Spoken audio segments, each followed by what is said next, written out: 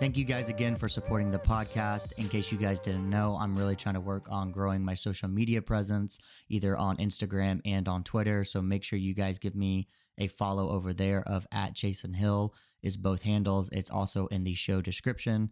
It's a quick way to link over. This is the best way to also ask me about questions or topics you would like future podcast on. Also, if you haven't already, make sure you check out the YouTube channel. It has a lot of these topics just in video format. It's just another medium for you guys to check it out. And so that is a good way to also get some jiu-jitsu help. What's going on, everybody? Welcome into another episode of the Jiu-Jitsu Secrets podcast. My name is Jason Hill. Hopefully everyone had a good weekend. Today, this podcast should be coming out on a Monday. And part of the reason why I like doing this podcast is not only just to give you guys clear jiu-jitsu advice, but it's kind of also to share experiences and like stories and to keep you guys updated with what I'm doing in my own jiu-jitsu, because ultimately I think people like hearing that. I like being involved in jiu-jitsu, whether it's like advice or connections or stories or whatever, right? And just kind of keeping up to date with just general stuff. Gives you guys good jiu-jitsu content to digest. So this weekend, we had Henry Akins come out to the school that I teach and train out of here in Edmond, Oklahoma. I don't know if I've ever said actually where I train, but I train out in an academy called Redline in Edmond, Oklahoma. So if you guys are ever in Oklahoma, please come by and see me. It's outside Oklahoma City, basically. And Henry is, in case you guys don't know, Henry Akins is a black belt under Hickson. I believe he's like the third American black belt. Hickson doesn't have very many American black belts. He bounced between America and Brazil for a lot of his life. So having a student get a black belt that's purely in America is hard to find someone who has trained with him that much in America. You know, a little bit about Henry's background, which is super fascinating, is that, you know, he basically picked up everything when he's from Oklahoma. That's why he comes back here. He's from the same town that I live in. And so he comes back, his family's here. But he basically made a decision in like the late 90s that, you know, he was going to save up money, pick up everything and just move. And this is when jiu-jitsu was like very hard to find. You know, you had to like know where to look. You had to know someone who knew someone to like let you in. It was almost like a speakeasy. You know, you couldn't just Google and find a jiu-jitsu school. You know, maybe if they were smart enough to put it in a phone book, you could find someone who had done that. But majority of the people, you know, had no idea where to find a jiu-jitsu school, you know, what it was and all this stuff. So he just picked up and moved because nothing here was in Oklahoma. We had zero jiu-jitsu here at that time. Henry describes it that like finding someone who was a blue belt was like a unicorn, right? So it's pretty cool to hear those experiences and those stories. To me, the reason why I like to hear that, I know some people be like, oh man, that's like war stories. That's terrible to hear. I hate hearing that stuff. Well, to me, it just gives me appreciation for the art because, you know, it's grown so much and it's easier for people to find. You know, I'm appreciative of that versus the old school days where you really had to know somebody. Part of me kind of wishes I could have experienced those days because it sounds cool to be a part of something that most people didn't even know existed. And you had this like secret power, superpower, you know, type idea. So anyway, Henry came in and, you know, it's always good to hear that stuff. And Henry's jiu-jitsu is very basic. And I don't mean that in a negative way. And he wouldn't even take it in a negative way because that's literally how he explains it. But he's basic in the way that he has really studied and really tried to amplify the basic ideas of how a technique works. So he taught 2 seminars. He taught one about mount escapes and he taught another one about self-defense stuff, which was cool. I'll talk a little bit about both. But for the mount escape, we literally did a, you know, 2-hour seminar over the elbow escape.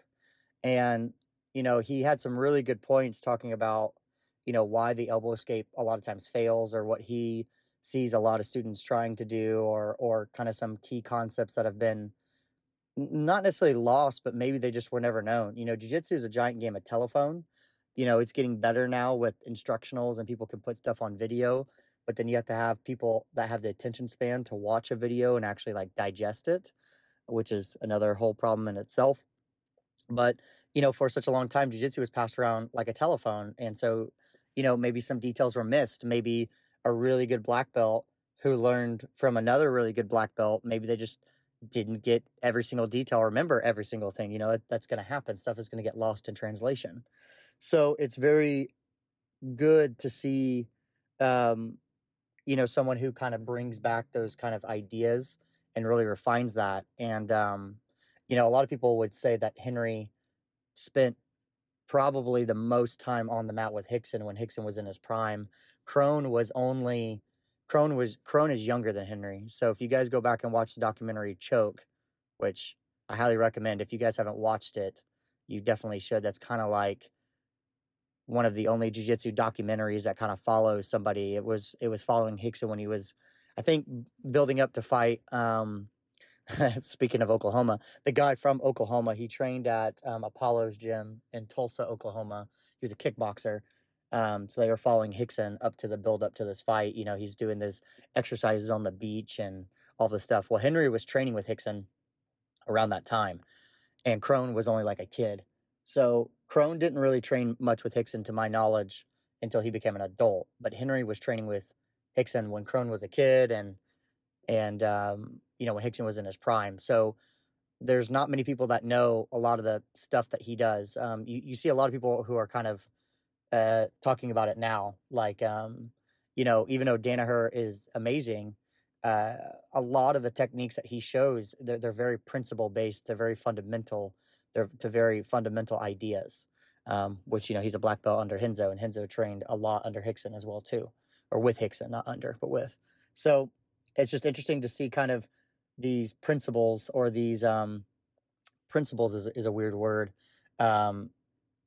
These basic fundamental ideas of basically sticking with a technique, understanding why the technique was created, and then not throwing it away when it doesn't work for the first time, right? So he really went deep into the elbow escape, and he talked about the main problems that happen. He goes around and teaches, I don't know, he says he teaches like 20 to 25, 30 seminars a year. If you're a struggling jiu-jitsu student that is really looking for some more help and guidance and trying to figure out what you should be training and the next steps in your jiu-jitsu journey, I have an online program called the Jiu-Jitsu Blueprint for Lifelong Development. Make sure you hit me up at jasonhill.com, and I do an interview to make sure that you're a good fit, make sure the program would actually benefit you, so that way your time's not wasted and neither is mine. Thank you guys again for supporting the podcast, and we'll get on to the episode. And I think that's really important because he gets a lot of data on the questions that are asked of him and what problems people are experiencing. And he says, he's been doing this for a long time, and he's kind of slowly sees certain problems, and he keeps up with some competition. He said he was actually at the Gordon Ryan, Nicky Rodriguez match that was in Vegas, because that's where he lives, is in Vegas. I wish I would have gotten his take on his thought at the match, but I didn't get a chance to talk to him about that. But so he keeps up with some stuff, and then he goes around and teaches. So I think it's really cool that he tries to solve the problems of students with very simple and fundamental ideas. So that was really neat to him, talk about the difference between the elbow escape, the shrimp escape, the Oompa escape, and like when he would use one versus the other, and how he basically only uses like two escapes, just different variations, and like just kind of bringing it back to basic, bringing it back to the fundamental. Jiu-jitsu, you can only hold the body down in so many ways. So only so many ways that people can cross their feet or hook their legs or hold your head or, whatever. So there's only these set things, but it's like when one thing doesn't work, when we're showed it, instead of trying to like adjust it and make it work, we just try to learn a new technique. And he went on a whole good philosophy strategy on that, which I really enjoyed. That's a lot of this podcast, and a lot of really what I try to help with the jiu-jitsu community in as well too. Then the second one was the self-defense, and self-defense was really good. Fortunately, I come from a school that we heavily emphasize self-defense from day one, but a lot of jiu-jitsu schools do not. A lot of jiu-jitsu schools, if they show any self-defense, it's like right before they get their black belt. But some schools don't even show it at all. It's all about the competition, and 100%, a lot of the self-defense things like wrist grabs and headlocks and certain things. They're not going to be applicable in initially a jiu-jitsu match, but they're applicable in real life. And I hear this debate all the time that, well, like you take a really good jiu-jitsu black belt, like someone who is a black belt, even if they're not a competition person, but they're not like an elite competition person, but they compete and they do okay in competition and they can hang in there with good black belts and all that stuff. That person is going to be able to protect themselves in a street fight. I 100% agree. But the problem is that my goal, or I think how self-defense should be taught, is if you come to me and I teach you a class and you're wanting to do self-defense, my goal is that you have enough understanding of the scenario, what can happen to you, and why you should be trying these techniques. So that way, if that scenario happened to you tomorrow, you could actually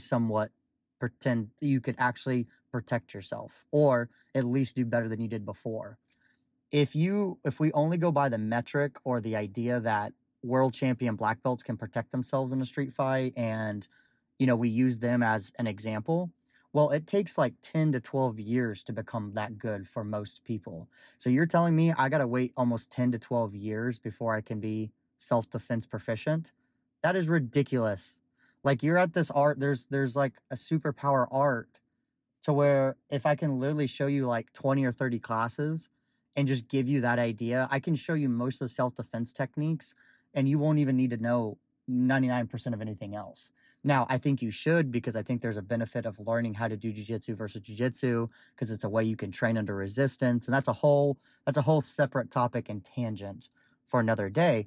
But I think that's a cop-out. When I hear people say that you shouldn't, like, don't focus on any self-defense until you're a black belt, or you can handle yourself if you're a jiu-jitsu black belt, I don't disagree. But at the same time, that doesn't mean we shouldn't show people the self-defense stuff earlier. And that's because we're trying to get everyone up to par for sparring earlier. We're trying to get them ready for competition. So why would I focus on anything self-defense if I'm getting ready for competition where none of those techniques are going to be used? And when I say techniques, let me give you an example. So Henry was talking about this idea that if someone stands up in front of you, kind of like an intimidation approach, someone is getting close to your face, they're getting chin to chin, and, there's a thing called a sucker punch or a short elbow where they could hit you right in the face, and just understanding like how you would hold your base and understanding what techniques you're going to do is very much triggered off of what the other person's going to do. And if you train that a lot, but then you go into a jiu-jitsu competition and a guy squats down into like a double leg position, like a wrestling stance, those are way two different ideas. Now, I could still do a double leg or a body clinch out of both scenarios, but I haven't trained the entries on how to do it on someone who is wrestling me. I've trained the entries more on someone who is trying to intimidate me and approaching me in a self-defense oriented fashion. I really hope that makes sense to people, because people who say that they're the same, it is not the same at all. It is way two different things. It is not the same. You cannot say that, oh, because you're learning a double leg for self-defense, you're going to be able to double leg people in a competition. Not necessarily, especially off the triggers and everything. So, usually what I see with my students is, because we teach a lot of self-defense in the beginning, they don't necessarily do, the best at white and blue belt. But after mid blue belts and they start training and they start learning more sportive ideas and they start learning the rules, getting everything in, they start to do fine. And then at purple belt, it evens out.